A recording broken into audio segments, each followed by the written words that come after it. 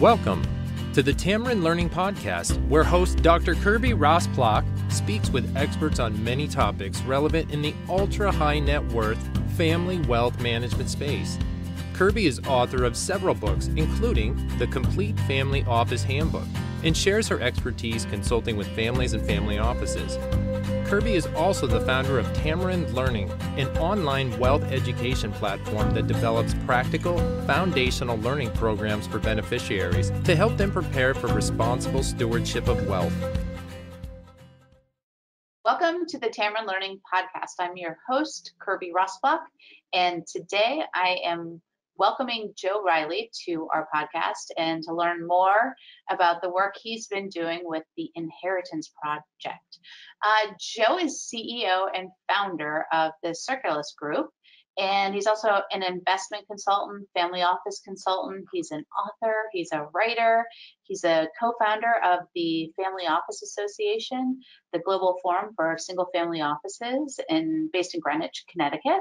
And he's got a great long past, which I won't get into, in the investment, finance, and family office space. But today, we're digging into this interesting topic of the Inheritance Project. So, Joe, welcome to the podcast. Thank you, Kirby. Thanks for having me.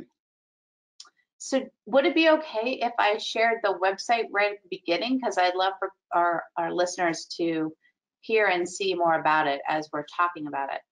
Yeah, please do. All right. Do you see it? There it is. Looks great.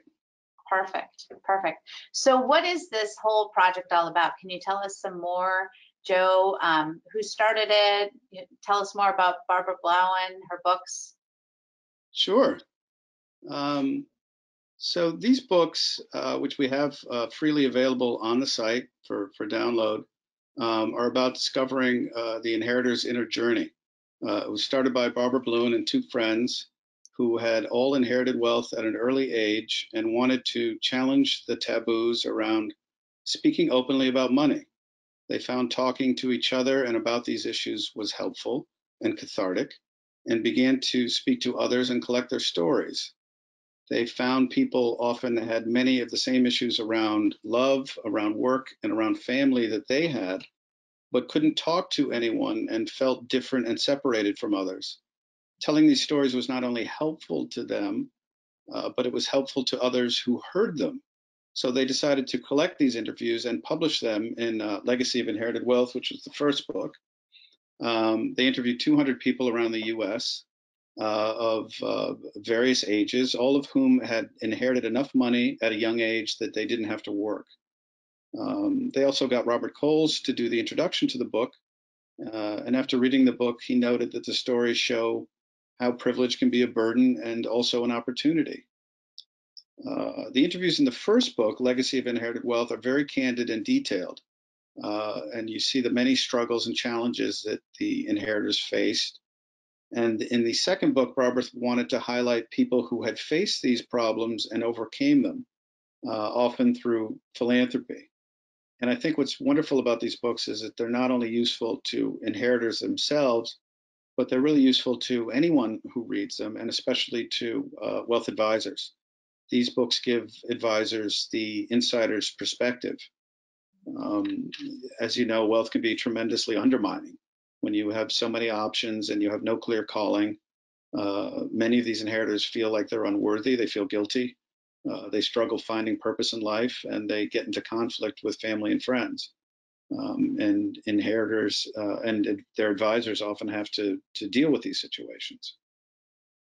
So, Joe, you're a director of the Inheritance Project. Tell us more about how you got involved. And, you can just feel the passion that you have for this project. So I'm hearing two things. One, this is great for beneficiaries who might cathartically want to connect and relate and identify with other peers that they may not know through these stories. But then I'm also hearing you say the role of advisors and what this might do to help their practice. Maybe first answer the beginning questions on how you got involved and what you're doing and why the passion, and then the latter.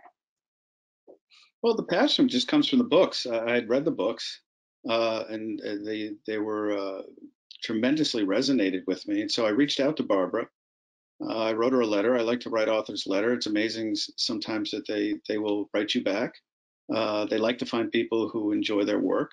And Barbara was especially interesting about these topics. And I wanted to know the rest of the story. I've read the book many times. It's left a lasting impression on me. There's a handful of great books in this space. There's Charlie Collier's Wealth and Families. There's Jay Hughes' Family Wealth. There's Jim Grubman and Dennis Jaffe's work on Strangers in Paradise.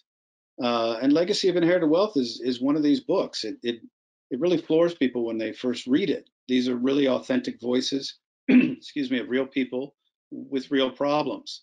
The fact that their problems cannot be solved with money, and that money actually makes many of their problems worse, really makes this book stand out. And many of these stories are from they're from the 60s or from the 70s or from the 80s, but it doesn't matter from what period they came or how old the people were. They're real human dramas being acted out in these stories, and all of the important questions that come up with inheritors or with wealthy families, like who do you trust? How do you actually manage a fortune? How do you find a romantic partner? And most importantly, how do you find a purpose in life?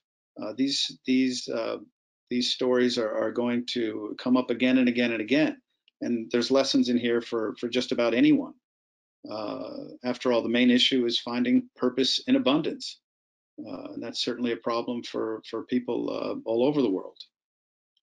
The other interesting thing is the book has been tremendously useful for me to share with other people who are not even aware of these issues, or are struggling with these issues in their own children.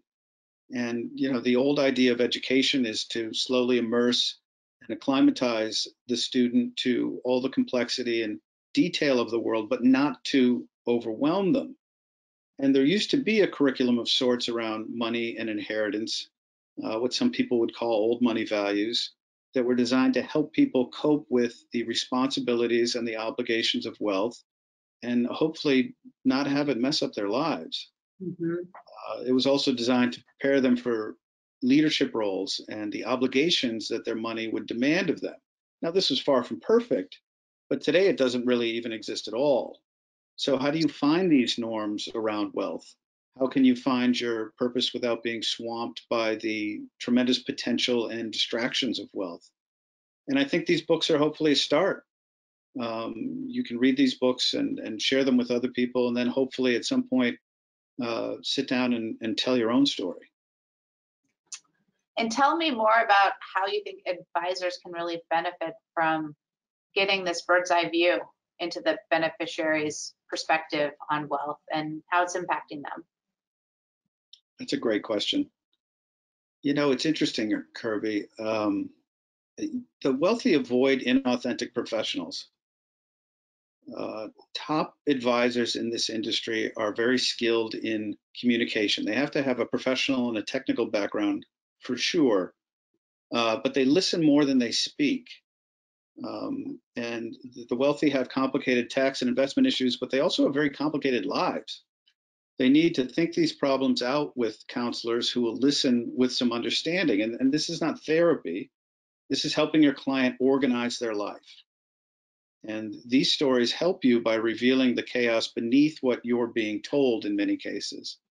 If you read these stories carefully, you begin to see patterns emerge in people's lives, in the stories, that reflect what you see in your own clients. It's like a movie that you've seen before. You know where they're going to end up if they don't straighten things out. And I think it's also interesting that there's been a trend in the industry, certainly since your first edition of your handbook, but over the last 10 years, of focusing more on the beneficiaries. Obviously, if your listeners don't know, John Warnick and Hartley Golds at the Purposeful Planning Institute have been a big part of this, as have other people. It's about being more thoughtful about the structures you are placing around an individual, and being more appreciative of their story and their journey in life. rather than maybe some short-term tax consequences. So what I'm also hearing you say is that to contrive those types of plans, you really need to know your beneficiary. You need to know their perspective. You need to know their connection to the wealth, how it's operationalizing, making them feel, because you can create a plan that maybe doesn't even work with the person it's supposed to intend to benefit, right? Right. So what else are you doing? Because it sounds like you have some future plans for the inheritance projects. Can you tell us what's on the horizon? What we are doing now is sharing these books. The books had gone out of print, and Barbara had let the website lapse, and I like to share these books with people, and I couldn't get them anymore. And so she reached out to me and a good friend of hers, Sally Donaldson, who is a psychotherapist in Manhattan, and we decided that we should make these texts available to everyone, anyone who wants to read them. And so they, like I said before, they're free to download on the site, and I encourage people to read them and share them. They're wonderful books. But we also want to encourage people to tell their own story. I think we all live out narratives that we don't really understand. And talking about your story and writing it out helps you recognize these underlying patterns. Maybe you're trying to please someone. Maybe you're rebelling. Maybe you're chasing status. But you don't know this until you see it right in front of you on the page. And this is a good first step to getting your life organized. And finding purpose when you're swamped by possibility, especially for the younger inheritors. But the next and most important step is sharing your stories so that others can start to see the path and begin to find their way as well. Living with wealth and having a meaningful, high quality, upstanding life is complicated. It requires sacrifice and responsibility. But if you're willing to confront the issues detailed in these books, you can develop the character to overcome them. You can bring meaning to your life, and most importantly, and I think that's the message of the second book, the Labors of Love book, is benefit others, is actually give back to society and actually realize and share the potential that you've been given. So we're starting next year. We'll be collecting stories and encouraging people to write their own stories, and we'll share those in upcoming books.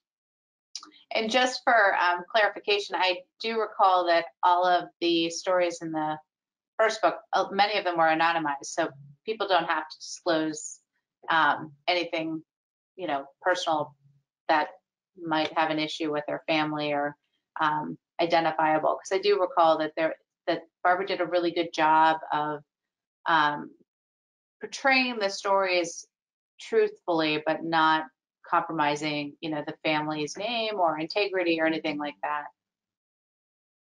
No, of course, yeah, they're all anonymous for the most part, and the details have been changed.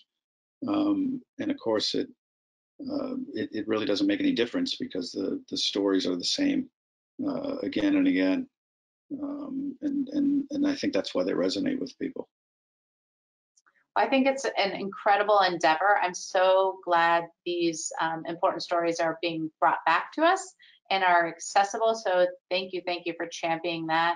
I just shared on the website where you can go and download and access, and encourage all of you to take time to read through some of them, or if not all of them, and even contemplate the ask that Joe puts out there about possibly sharing your own stories. So Joe, I'm so thankful you could share some of your time, wisdom with us today on the Tamron Learning Podcast, and we hope you'll come back soon again and share more. I would love to. It's a pleasure to be here. Thank you, Kirby. Thank you.